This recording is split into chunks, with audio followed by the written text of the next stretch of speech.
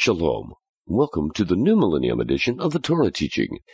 This audio program is produced by Lion and Lamb Ministries and is presented by Monty Judah.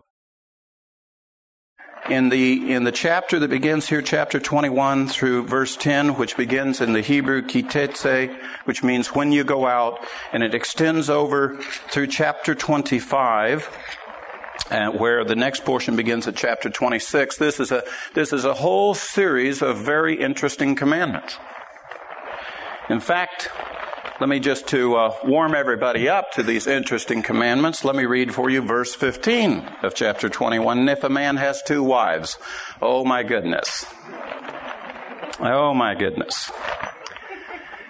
And you were sitting there saying, well, you know, these commandments do apply to us. You know, you've been trying to convince your brethren and so forth, and here comes this verse, and if a man has two wives, well, obviously this doesn't apply to me. Obviously. But it does. It does apply. See, there's something in here being taught that goes in this passage that is very, very subtle. And if you were to go in here and study, you wouldn't find what this subject is really about because the word's not in these verses. I'm telling you that this passage of Scripture is about a particular, very, very important spiritual theme to you, but you won't hear the word in these verses. Only if you were to maybe go over to the Haftorah portion, which is Isaiah chapter 54, verses 1 through 10, would you maybe get an inkling of what Moses is really trying to teach her. Because here's what he does. He starts off with a whole series of laws that have to do with domestic relations. A whole series of special conditions about how you take a wife, under what conditions, how will you deal with the issues of how you enter into the marriage. And then all of a sudden it just jumps to something new. And in verse 18 it says, if any man has a stubborn and rebellious son, who will not obey his father or his mother, and when they chastise him, he will not even listen to them, then his father and mother shall seize him and bring him out to the elders of his city at the gateway of the hometown, and they shall say to the elders of his church, this son of ours is stubborn and rebellious. He will not obey us. He is a glutton and a drunkard. Then all the many of the men of the city will stone him to death, so you shall remove the evil from your midst, and all Israel shall hear of it and fear. You know what they call that passage? The commandment that has never been obeyed. That's what that's called. This is if you read the commentaries, this is a commandment of God that Israel willingly says has never been obeyed. And they have no intention to obey it. And it has something to do with this theme that is in this passage. If you look a little bit further, it looks like the subject's kind of changing on us, because here's what it says in verse 22. And if a man has committed a sin worthy of death, and he is put to death, and you hang him on a tree, his corpse shall not hang all night on the tree, but you shall surely bury him on the same day, for he who is hanged is accursed of God, so that you do not defile your land, which the Lord your God gives you as an inheritance. Now that's getting a little more intriguing. Now we're starting to get into something that, as a messianic, we are starting to kind of identify with, because the fact is Messiah Yeshua was hanged on a tree. And there's a specific commandment here by the hand of Moses concerning what is to be done if that happens. A lot of people picture the crucifixion as an event of Romans, where the Romans, they put this kind of a big post in the ground, and then the condemned had to bring the cross piece out, and they hooked the cross piece up, and they kind of raised him up, and they hung there in the crucifix-looking position. But that's not how it used to happen. They didn't have a dead tree that they put people on, or a stake that they put people on. They walked you out to a living tree. And they took that cross member and they hooked it up to a living tree. And you hung on a living tree. And in the case of Yeshua and his example with the two thieves that were on the cross with him, they were around the tree. They were hanging around the tree so they could lean and whisper and speak to each other. And they weren't elevated way up high. They were kind of just hanging right there in front of you. And it's a much different scene when you really understand what happened in the crucifixion about being hung on a tree than the stylized symbol that we have of the cross and, being, nice and erect and trimmed boards and all that kind of thing. I love the movie Ben-Hur, and the stirring scene in it of the crucifixion has always been a very stirring one to me. And while it made for good Hollywood, to have it raised up the way it was and all that, that's really not the way it was done. The way it was done was they took him over onto the Mount of Olives, and they hung him on an olive tree. That's really what happened. The Mount of Olives throughout the history after the crucifixion was, that ground was even more special to the Messianic peoples because there were three great things that had taken place there. The Lord had been crucified there, He had been buried there, and He had ascended there. And in fact, there is a tomb over there on the Mount of Olives. The researchers and the archaeologists says clearly indicates that's probably really where it all happened. The reason why that's so significant is because if you were sitting in the Holy of Holies from God's point of view and you were to look out the doorway, right across the altar, there He would be, pictured right above the altar in God's view. So that when He died on the Mount of Olives, He was in full view of the Lord. And we know that there's a critical piece of evidence there about the centurion when he saw the great earthquake and how the great veil had been rent. And the testimony is given that the centurion saw this. The only place you can be that could see such an event and be a centurion is you must be on the Mount of Olives.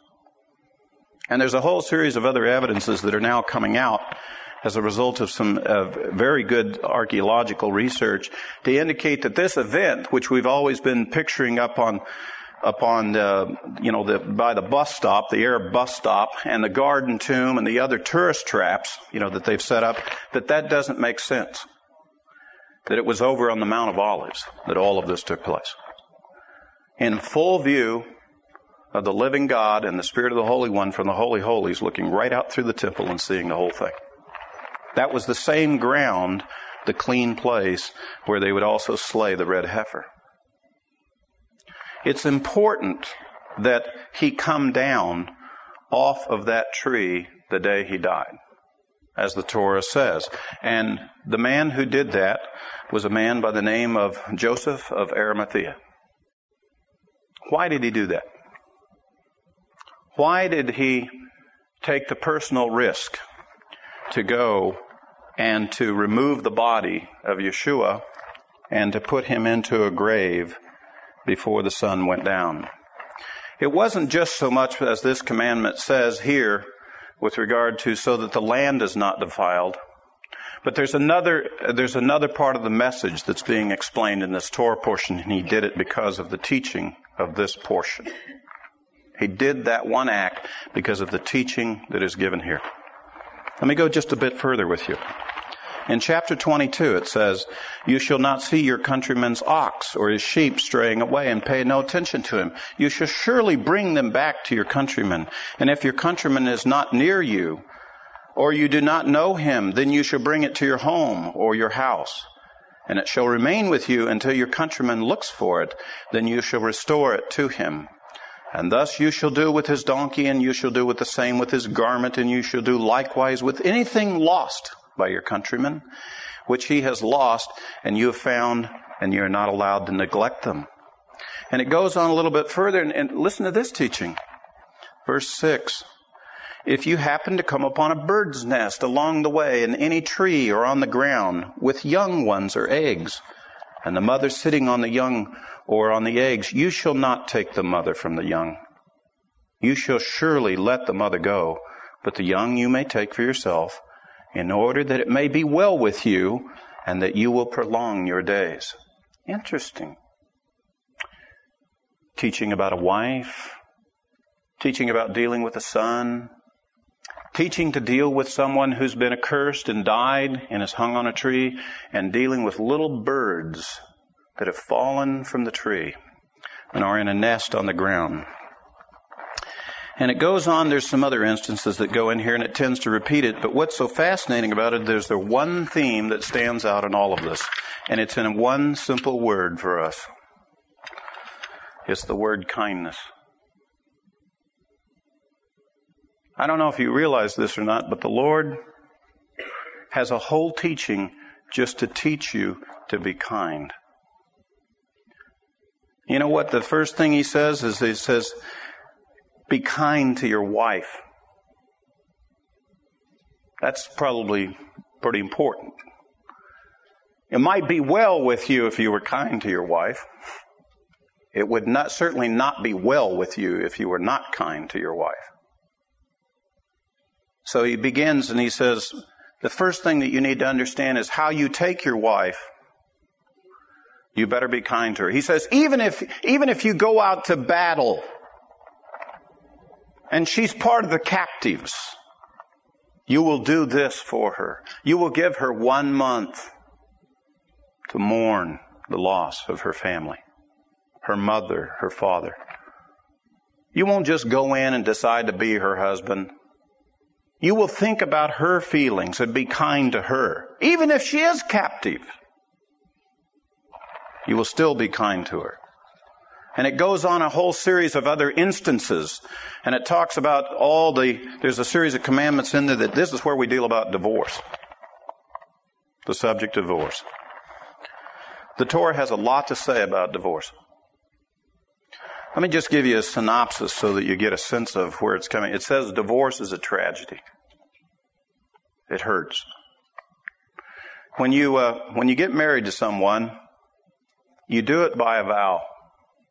It's not a contract, with a blowout clause.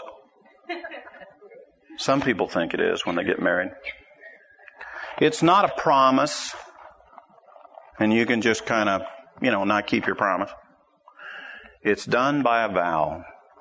And the problem with vows is if you make a vow, God requires it of you. Because the fact is, a vow has the power that God used to create the universe. By the spoken word, you create the reality of marriage. You literally pull the future down and you make a reality all around you that says, from this moment forward, we're married. The whole world recognizes this reality. Those that see you make these vows, from then on out, there'll never be a question with them. They're married. Because the vows are that strong. They create the reality of it. And there is no tear point in a vow for when you want to undo it. When you want to undo it, you're going to rip the shred of reality in your life. You're just going to tear right down through the heart, right down through your identity, and it's going to be a tragedy when you get done. And you know why divorces happen? It comes down to a real simple thing. They decide to quit being kind to each other. That's what it is. It's not a deal about, I don't love them. There's many times when there are, within family members, they do things you just don't love. But you're still kind to them. You still treat them with a certain measure of courtesy and respect, and you're still kind to them. But when you rip away the kindness, you've ripped it away. Then there is no way to be restored, no way to make amends, because we're not even kind to each other anymore. And part of this instruction that is given here is, without saying the word, is to lay the case out why you should be kind. It's to talk about, and it says in here, to think about what it is that she has entered into you with, the manner and the way that you've been, and whether or not you're dealing with her in a treacherous manner. And basically, if we could just have that reminder on a daily basis, why don't you just treat her with some measure of kindness? Wives, why don't you treat him with just a little bit of kindness? You'd be able to keep it together. But when the kindness goes, so goes the relationship. Same thing happens with children. Now, generally, you don't have to tell a parent to be kind to the children, because there's just something in us that just makes us the way we are. We just flow and we're that way. But when the children quit being kind, then things start changing dramatically. And in the case of those who go through adolescence and the teenage years, the thing that should be a warning signal, a spiritual warning signal to you that something's not right, this is going to go the wrong way, is when they don't even render kindness back to the parents. No kindness. If you can just keep that part going, the others will sort themselves out. But when that one gets ripped away, things start going the wrong direction. And then great damage is going to take place. The reason why the Torah gives us this business about the man who's condemned to death, that you shall not let him hang upon the tree, you shall put him in the grave, is because the Torah commandment is, even if he's your enemy, even if he was a convicted murderer, even if he's the most evil man, once he's dead, you will still be kind to him. You'll at least be kind to his body. And at least you'll give him a proper burial. I don't know if you noticed this or not. This is a very common thing in the land of Israel. When the bombs go off in the streets. And in the last week while I was watching the newsreels, and I'm sure that you probably saw the same thing I did. Did you see the rabbis out there? You know, with the yellow things on and the four-cornered garments and tzitzits, and they had the gloves and there were the yarmulkes, and they were busily moving along. You know what they're there for? They're there to pick up the little tiny pieces of the victims. That's their job. The one work that the rabbis do in Israel, and it's a work of kindness. Whether it be the bomber or a bomb victim, it doesn't make any difference. We're going to go and treat with respect and be kind to this person who's now dead. Listen, they have no more choices to make. They have no more theology. You know, they're into eternity now. And all we're going to do is show a little kindness to the fact that that person still was created by God, and will render at least the kindness to them to bury them. And to bury them properly is an act of kindness. The kindness to your neighbor. The kind where, you see, when you have a neighbor and you have a friend, that's a really special relationship. If you really want to abuse people, that's the one you can do it in. You ever heard of the story of the fellow who was hospitable and had another family move in with him, and after the 3 days it started to go downhill? I know some Christian brethren who have opened their home up and been hospitable, and literally people have gone in and abused them. Stayed in their home for weeks, eaten the food, acted like it was their place. No kindness whatsoever on their part. Oh, there's kindness on the part of the one offering the home. But where's the kindness for the person who's receiving? They think they're entitled. They've forgotten kindness. If they would just show kindness, they could stay almost indefinitely because of the hospitality. But because of the lack of kindness, it becomes a terrible situation. And these are amongst brethren. A terrible situation. And your definition of the character of this person who would come and do such a thing changes dramatically. You have a whole new view of them because of the lack of kindness. I know a man who claims to be in the ministry, and he travels around, and I'm just going to be straight, just freeloads off of believers. Freeloads. Abusing family after family.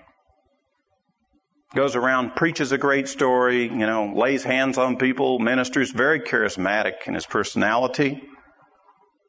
People open up their homes, they're generous, they're kind to him. He comes in and he just abuses it. And by the way, he's got a wife and 5 kids. And when they take over a home, they flat take it over. No kindness. None whatsoever. I've got 5 kids. Do you? I wasn't referring to you, brother, but you're welcome. Yes. You know the old expression about that guests, friends are like fish. You know, after 3 days they start to stink. The way the commandment is given here, it says you're supposed to be kind to your neighbor. If your neighbor's ox gets loose. Now the farmers and the ranchers, they know about this basic thing because this is survival to them. They rely on their neighbor down the road who the fence would break down and they didn't see it and their animal got loose, and they rely on their neighbor to come out there and protect their livestock and bring them under control and notify them so they can come and retrieve them. And it says this is an act of kindness, you know, to do this. The kindness to animals and birds, God says you're supposed to be. It has psychologically been proven that if you have a small child who abuses small animals, you do not want to see that kid when he's grown up as a man. They're serial killers, usually. Homicidal maniacs. And all of them have a very common background. They used to, you know, torture small animals, dogs and cats and other things like that. If they never learned kindness then with a small animal, they have absolutely no kindness for another human being when they're an adult. It's symptomatic. They never learned how to be kind. When I was a young boy, it was one of my lifelong desires to throw a rock as accurately as I possibly could, and I used to throw rocks everywhere I go. If there was somebody put in a new gravel thing, I'd throw 50 or 60 rocks out of their driveway just to keep up practicing on my rock throwing. And one day I saw a bird. And of course I used to I could project out where the rock was going to go. And it was just fascinating to me, the whole concept. And one day there was a bird that was under a bush and it got ready to fly up. And I anticipated just exactly how the bird was going to fly up. And I threw this rock. And it was kind of, one of those flat ones, and it kind of had a little boomerang thing to it. And I took that into account, and I threw this rock, and the bird took off, and I nailed this bird. I killed this bird dead. Now, there were 2 things that hit me. One, that was incredible that I threw that rock so accurately and nailed this bird in flight. And 2, I could barely hardly see because my eyes were crying. And teardrops were streaming down my face. And I remember thinking, what was I thinking? Didn't I think I'd hit one once in a while? I've been trying for years, to hit a bird in flight with a rock. I finally did it. And I killed this bird dead. I mean, it's about like you walking down the mall and a boulder about this big running over you. This bird didn't have a chance. And I remember being so stirred. And I quit throwing rocks after that. That's what broke me. I quit throwing rocks. I couldn't believe I had killed this bird. And immediately I thought about, this bird belonged to some other birds. What about its family? And where was it, where was its nest? And maybe there was young that was not going to go back to the nest. I mean, all of these thoughts flooded through me, and I just lost control. I mean, I wept profusely out there. I went and buried that bird. I got me a shovel, I buried that bird. I thank God that He put within me a sense of kindness. I made a big mistake. I didn't understand. I hadn't thought the thing through. I was just stumbling along, and then I finally did it. And I suddenly realized this is not good. This is not good. So I tried to render what small kindness I could back. The Torah gives most emphatically of all the commandments concerning kindness to the following three groups. This is fascinating. Strangers, travelers, you Gentiles. Isn't that interesting? The number one person that we're to be kind to is the Gentile. Because, he's a stranger in the land. He's walking. He doesn't have a home here. He's traveling. He's at the mercy of anywhere he runs into. Be kind to him. It says, be kind to the widow and the orphan. James teaches us that true religion, true worship of God, is how you treat the widow and the orphan. I have a friend of mine, lives down south ways. She's a very nice lady. She was widowed. She had 3 children. When she was widowed, her youngest was a newborn. She was in a real nice church, real active. And all the sympathy cards and so forth came forth for her. They took up a special offering, and they refurbished the kitchen with it. She's waiting on an insurance check, and her checking account's frozen. She's got no money, and the money that comes in that's given by all the different brethren, the church takes and refurbishes the kitchen and puts a plaque in her husband's name up in the kitchen. And didn't give a thing to her. They're in trouble with the Lord. They are in trouble. That is not obeying the commandment to be kind to the widow and the orphan. They literally took the money, the food, right out of their mouths. I don't know what they were thinking, but it wasn't right. Then when she got her insurance check in, he provided for her. They made a special call on her to remind her that she needed to tithe that. That's not part of the commandment, by the way. That's not the commandment. That the widow and the orphan is to tithe. You know what the actual commandment is? That the tithe is to go to the widow and the orphan. That if you know there's a widow and an orphan, you are to take the tithe to them. That's what the law says. That's what the commandments of the Lord say. In fact, the commandments are so emphatic, it goes through a series of commandments here, and it says, even if you have an olive tree and you go out to gather up the olives off of it, if any olives fall to the ground while you're harvesting, you're not to pick them up. You can pick the ones off the tree. But if any of them, fall down, any fruit falls to the ground, it's for the widow and the orphan. If you go in and you harvest and you look through, you know how you look through the branches and you try to get every bit of fruit, and then you get past it and you look back and you say, well, look at that. There's a whole bunch there I didn't even get. You're not, according to the law, you're not permitted to go back. Because it's for the widow and the orphan. It says that if you have the sheaves out there in the field and you've gathered them up and bundled them and you haul them all in, but you forgot one, you're not permitted to go back and get it. It's for the widow and the orphan. It's for the poor. It's for the stranger, for the traveler, for the alien. You're not to reap the corner of the field, right on the corner that goes by the road and the path. You're not supposed to reap that part there. That's supposed to be for the traveler, the widow and the orphan, so she can step into the field and get what she needs out of it with her hands. She doesn't have to go walking all the way halfway across the field. You left it there for them. The Lord says that if you'll do that, He'll bless you and prosper us and cause our way to be well. But we don't do that. We've got new harvesting methods. The harvesting method is the way they harvest olives now in the new modern ways. They go out and they got a machine that actually takes the trunk of the tree and shakes the tree. And these fruit trees and so on, it shakes the tree and it just knocks all the fruit right off it. According to the law, every bit of it that hits the ground is for the widow and the orphan, but they pick it all up and take it. They take every bit of it.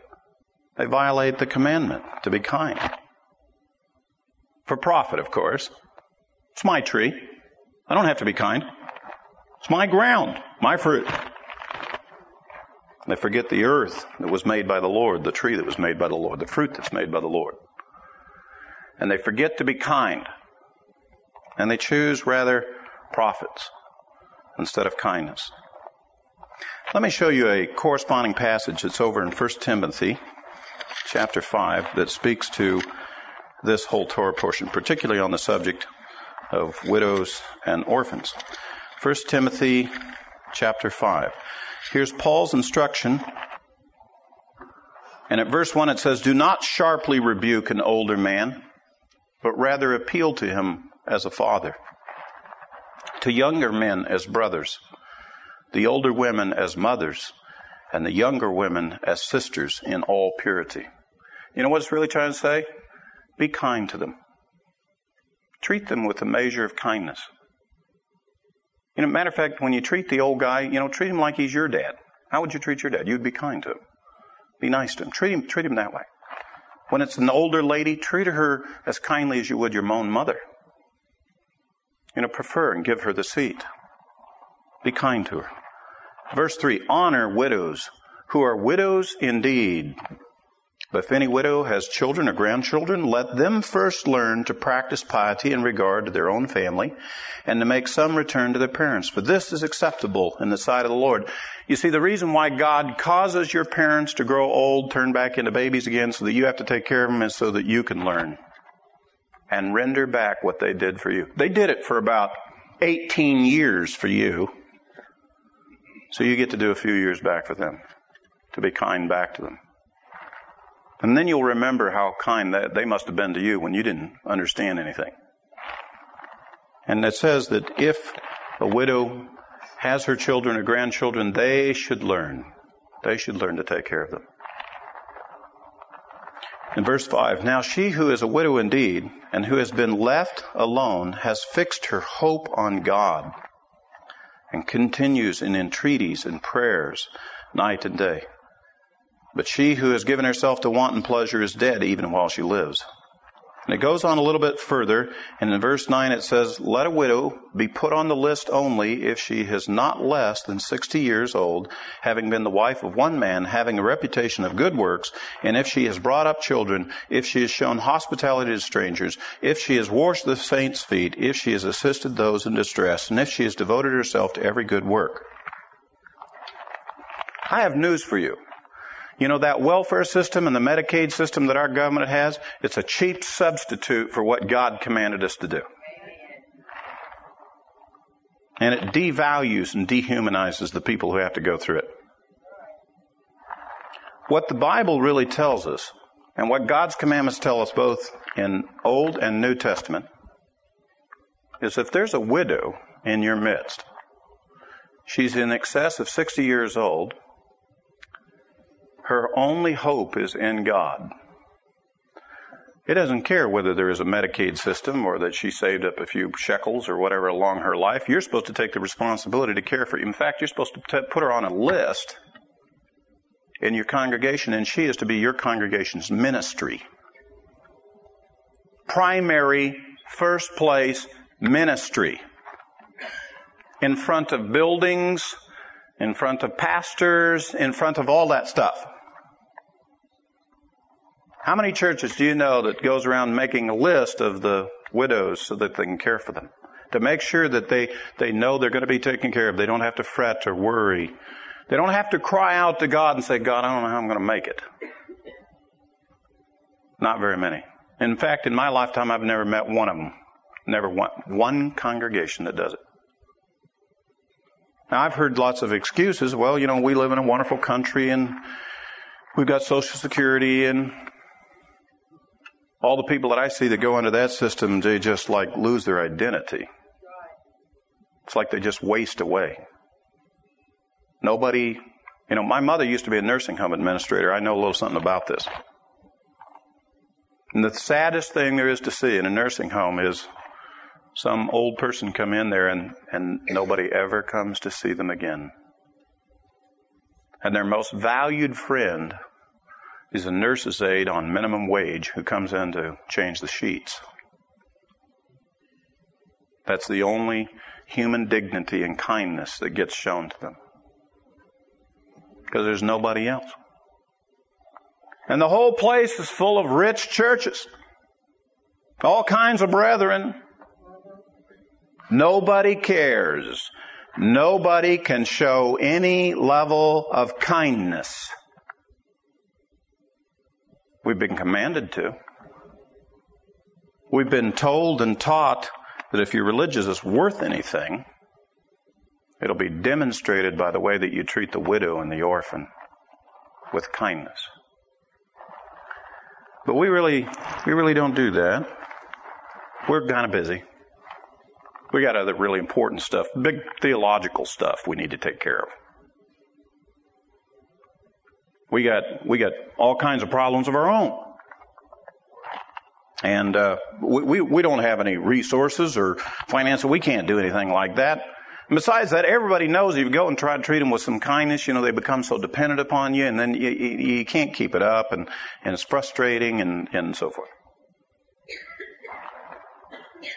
I don't think those excuses will really hold a lot of water with the Lord when it comes time to take and give an account on this.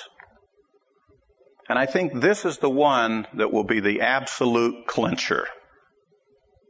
I think religious men, up to a certain extent, will think, okay, we're holding our own here in this, giving an account to the Lord, and then they'll get to the widows and orphans thing, and you might as well put the gun to your head and blow it clean away. Because we ain't going to make it on this one. I got an interesting phone call.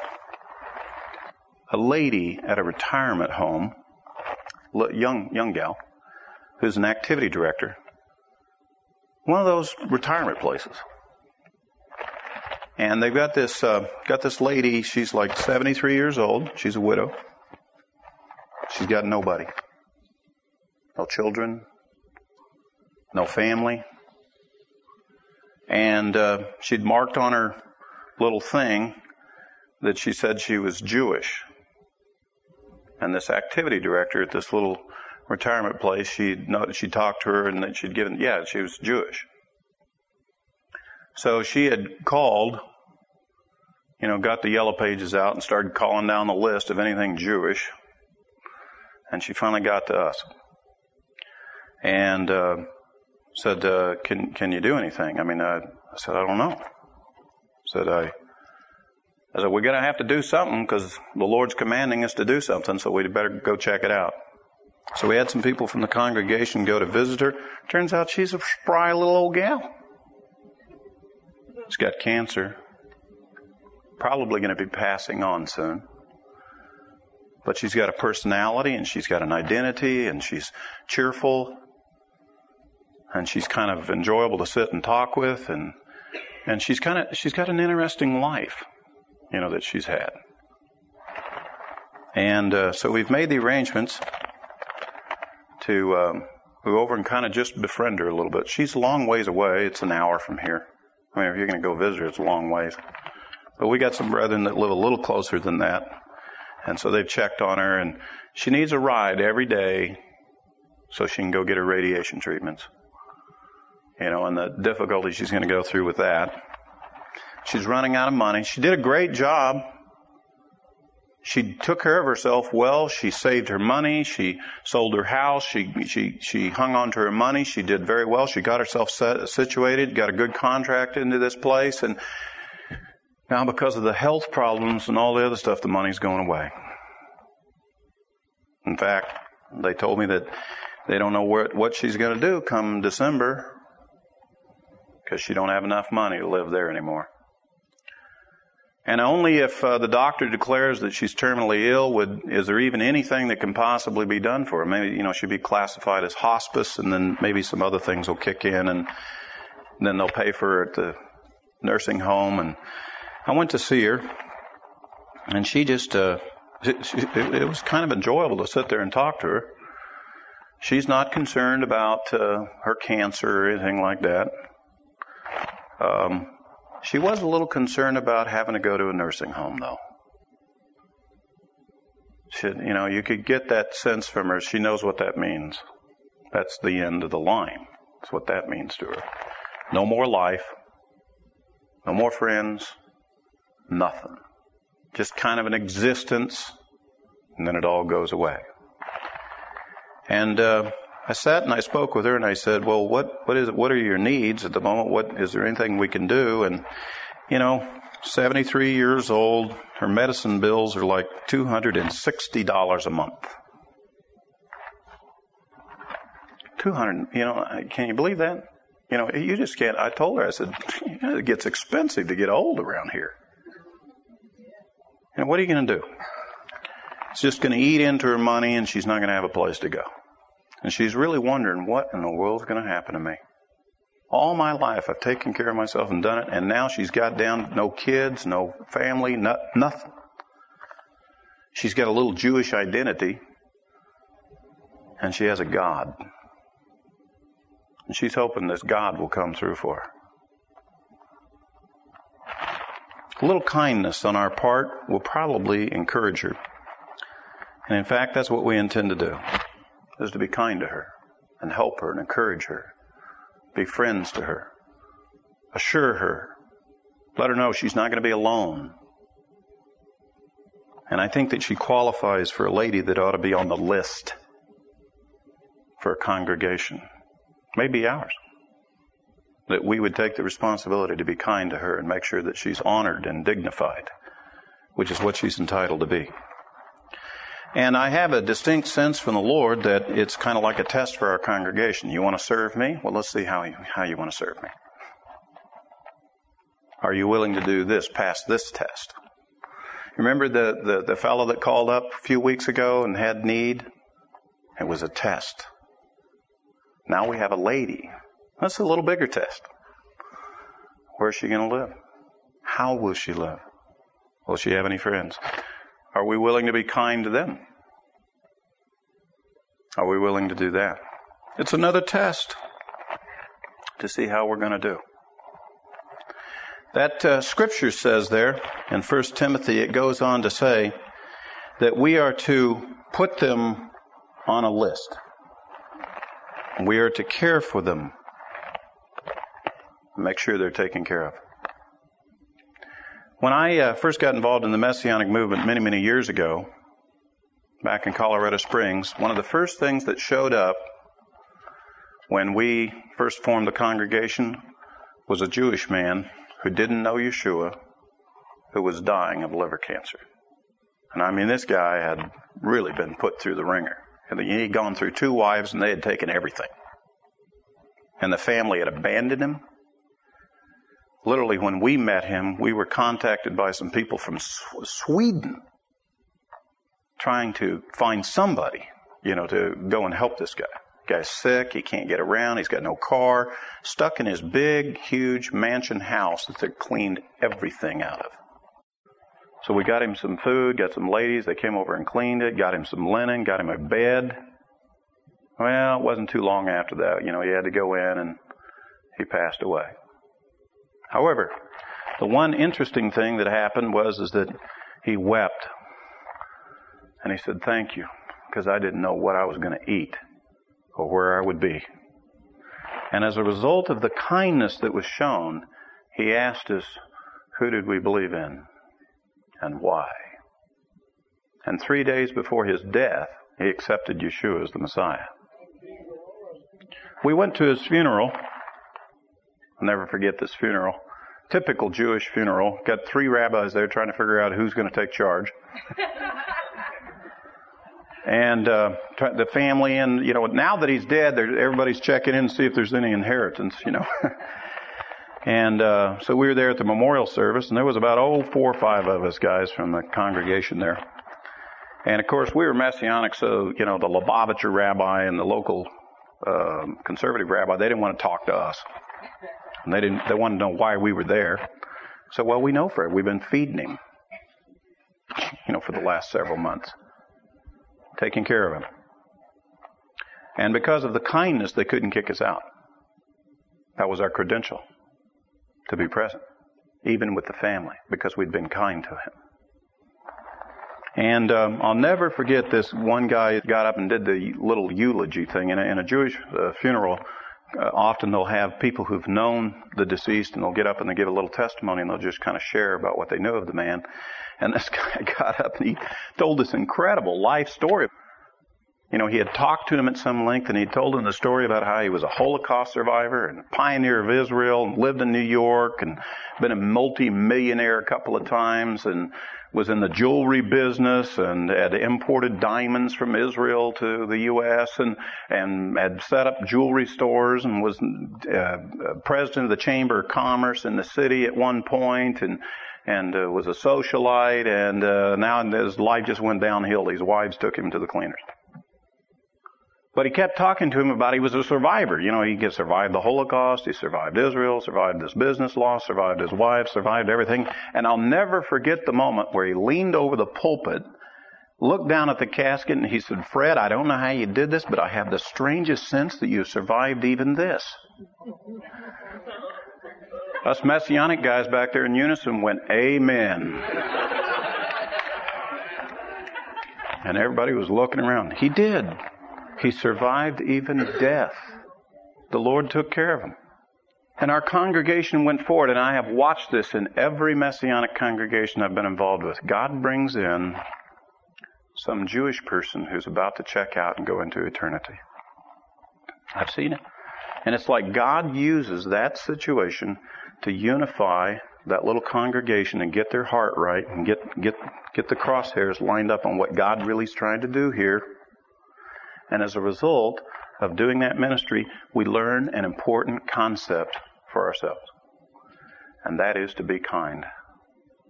The wives pitch in and help out.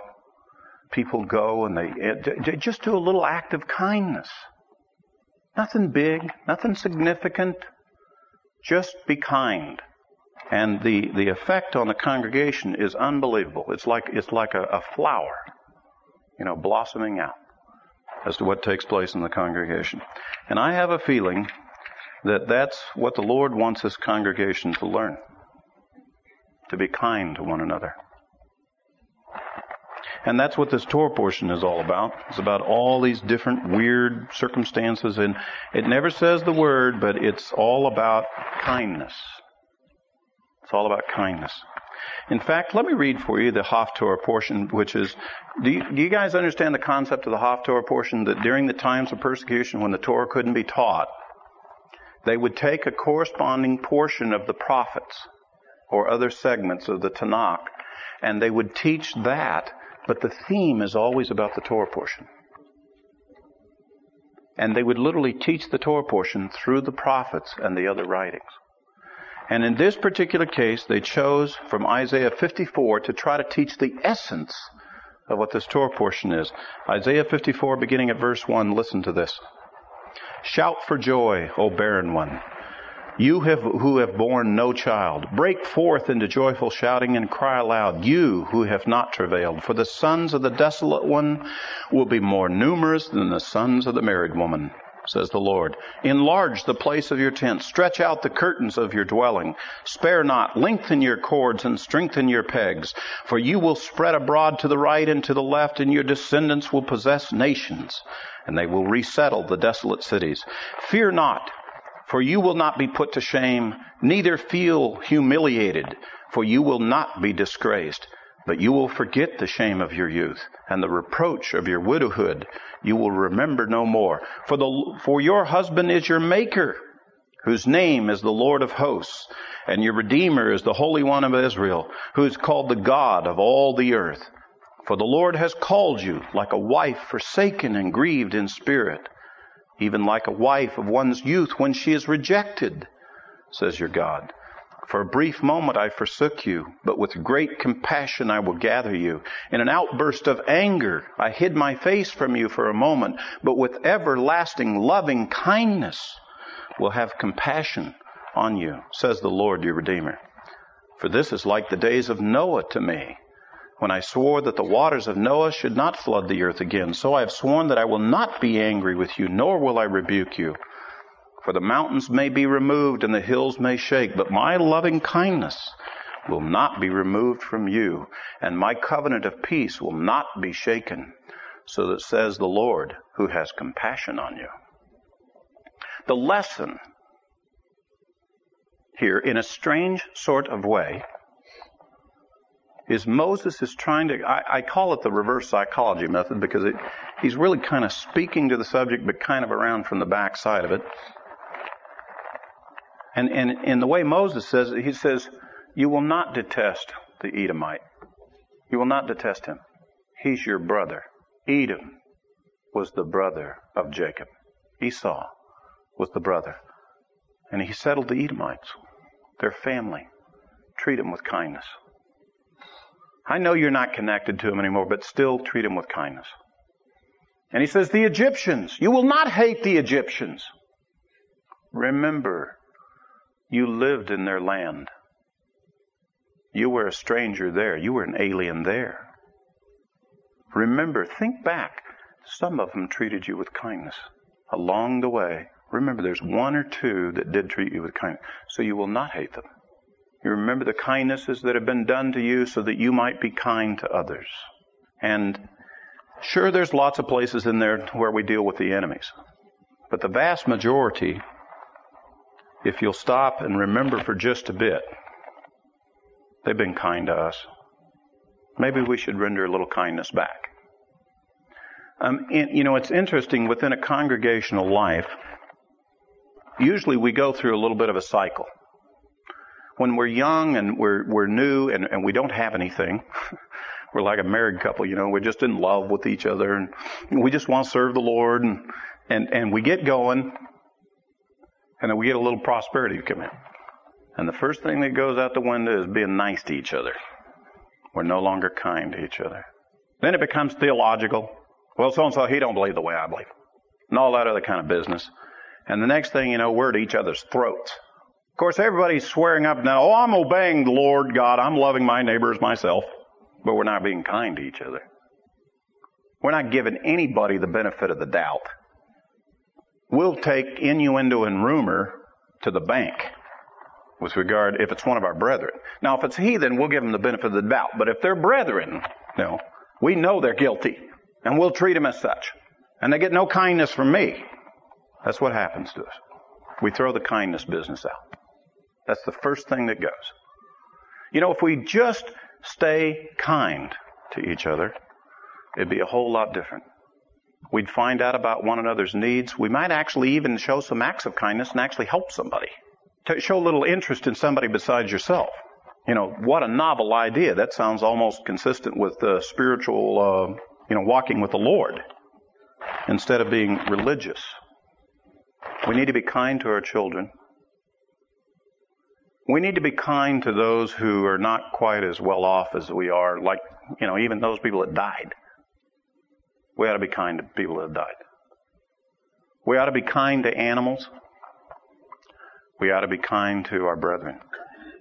And maybe, just maybe, we might get the concept that just maybe we should, display just a touch of this toward the Lord Himself. And maybe just be a little bit kind to Him too. Because it's completely consistent with our faith. I don't know if you know this or not, but there's a wonderful verse that says this. I've got this reference down here for you. I wanted to show you. It's in the New Testament, and it has to do with building the different qualities toward the Lord. In fact, I think it's 2 Peter 1. Move over there with me real quickly. 2 Peter 1, beginning at verse 5. Let me check that. Here's Peter's overall view of how we should be walking the faith, and he says this, 2 Peter chapter 1, verse 5.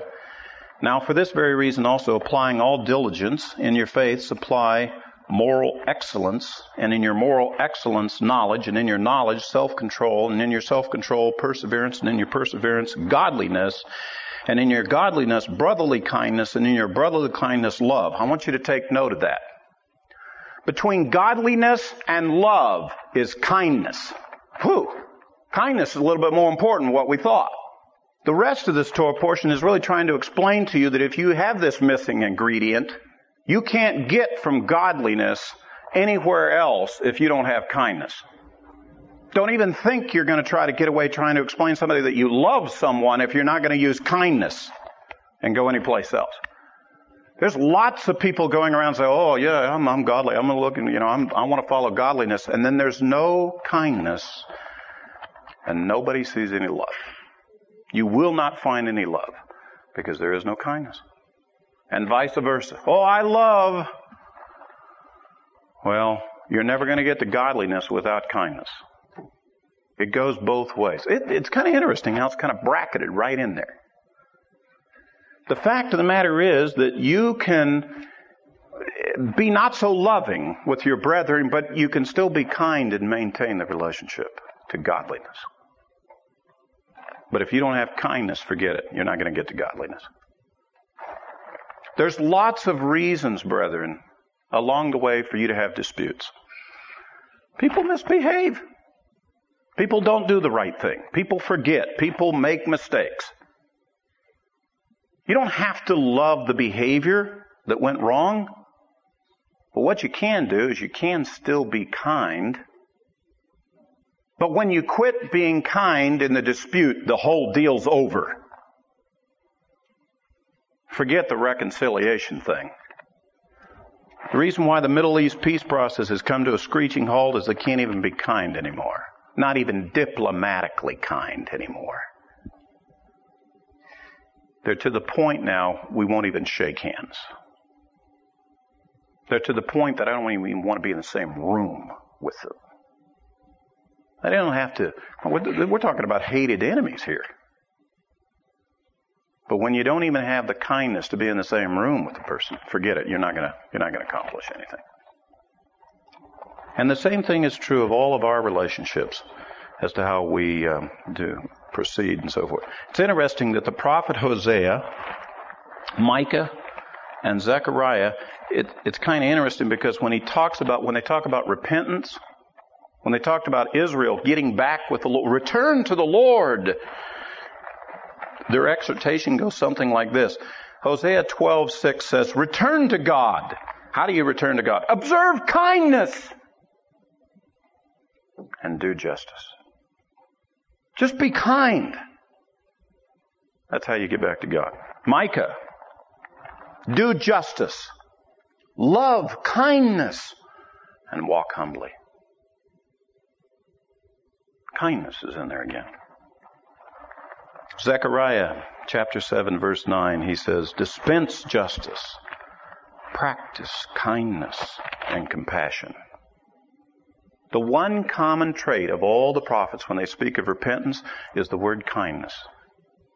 You want to repent before the Lord? You really want to get straight with the Lord? You want to walk before the Lord? Start being kind to people around you. Start being kind to your wife, your children, your neighbors. Be kind. Just calm it down a little bit. Get the rhetoric down. Shut the rhetoric off. You know the old expression, if you can't say anything good, well, don't say anything at all. Even we count that as kindness. If you just keep your mouth shut, it's still interpreted as kindness. Just that is an act of kindness. Just the fact that you didn't, blast the guy. It's amazing what it does. The work it does for it. And of course, in Galatians chapter 5, in verse 22, when it talks about the fruit of the Spirit, you'll find it right there in the middle of the list. The fruit of the Spirit is kindness. To be kind. It's a real simple lesson. It's really not a hard lesson at all. The exhortation that I would like to give you, brethren, just try to be kind. You don't have to, do great acts of love and do big projects and so forth. Just be careful about what you say with your mouth, to one another. And if you have something negative you want to say, just hold off a little bit on that one. And if you'd really like to do something good, try to figure out what that other person over there might enjoy or appreciate and do an act of kindness for them. Think about in terms of you. How have you benefited? How have they been to you? Remember the good they've done to you. Dwell on that, think on that, and then go and do something good for them. Take their interests to heart and see what you can do, for them. The Scripture says that when you do that, you're walking right beside the Lord. That's what it says. It says at that moment that you're walking with the Lord, and this is the way of the righteous, to show kindness to one another. Now, in the future, we're going to have to remind ourselves of this lesson. And we ought to extend kindness to the people who are not so sure how they're going to make it. We ought to extend a little kindness, to those that are closest to us. Shock them. Scare them half to death. Make them actually think that, hey, I guess that faith that you've been walking around with is real. Surely God made you do that, because I know you don't have the capacity to do that. So maybe my prayers are finally being answered. That's what we ought to do. I'm serious. That's what we really ought to do. Take care of each other. Care for each other. Because it'll be real. It'll be genuine. It'll be pleasant. Instead of, just being theologically correct. Of which we'll always be striving to do that, but I doubt that we'll get there until the Messiah gets back. But the kindness thing is something that we can perfect. It is something that we can work on now, and we can do well. And it would be well with us if we were to do it. Amen? Let's pray. Father, thank you for this evening. Thank you, Lord, for the instruction that comes that when we go out. And Lord, the instruction is that when we go out, to remember to take kindness with us. No matter what the situation be, what relationship that it might be. To be kind to one another. Remember and understand the plight and the plot of that person's life. And to look with kindness. Lord, I'm not sure exactly how to do this other than to just do it one step at a time and to learn to practice it and to accomplish it. Lord, I would pray that you would put upon all of the people a warm, pleasant sense of the Spirit of yourself, that you would show us, Lord, how easy it is to be kind, and that you would cause that one commandment to prevail. I thank you, Lord, for every person who has come, who's already demonstrated this, and we've already benefited from those who've been kind to us. Thank you, Lord, that you've already established this within them. Thank you, Lord, for those who come and serve, who walk humbly before you and do the right things and minister to others and serve others. Thank you for the work of kindness and their acts of kindness toward us. And Lord, we would pray that you would make us wise unto doing the works of kindness, and that you would cause our way to be obedient on this. This commandment, Lord, just seems so simple for us to obey. Some of the others are kind of hard, but this one, it just seems like it would be fun and enjoyable and pleasant to do. So Lord, I pray that you might inspire us and encourage us, build us up in the faith that we might be kind people. And we may do so in a way that ministers to others. And Lord, even those in our midst who are hurting, have needs, make us wise unto them too, Lord, so that we might know how to be kind even unto them. Guard our tongue, so that we might love and care for one another. And we ask this all in the name of Messiah, Yeshua. Amen. For more information about Lion and Lamb Ministries, call our office at 405-447-4429. Our address is Post Office Box 720-968, Norman, Oklahoma 73070. Our web address is www.lionlamb.net. Thank you.